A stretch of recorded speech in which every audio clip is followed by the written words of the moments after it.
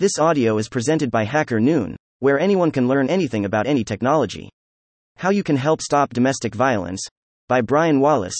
The COVID-19 pandemic not only saw an increase in hospitalized patients but also a rise in calls to helplines. Since 2020, intimate partner violence jumped across the U.S., with New York experiencing a 10% increase in domestic violence reports and San Antonio receiving 18% more calls related to family violence. A rise in cyberstalking cases has led more people to download spyware specifically for cyberstalking. In the US, at least 7% of men and women have been the victim of cyberstalking. However, only 24% of those who were caught for misdemeanor stalking were properly convicted. Marginalized groups are the hardest hit, with them experiencing an increase of 50% or more in terms of the rate of abuse.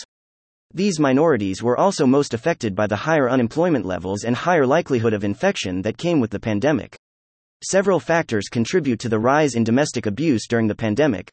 These include increased concerns and anxiety around security, health, unemployment, finance, and unsuitable living conditions.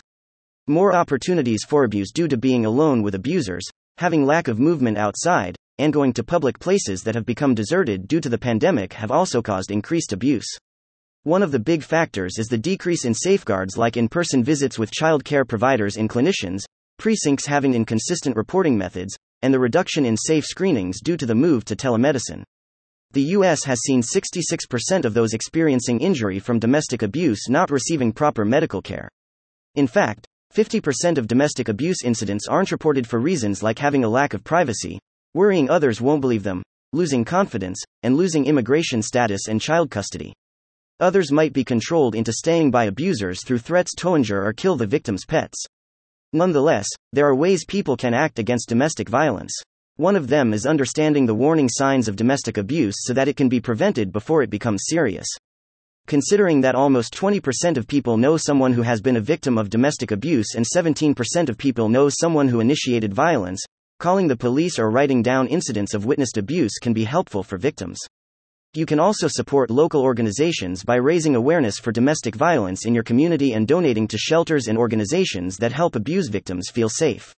Someone who is experiencing domestic violence may not be able to actively research shelters or learn about useful services safely, so doing what you can can help them get the support they need. Thank you for listening to this HackerNoon story, read by Artificial Intelligence. Visit hackernoon.com to read, write, learn, and publish.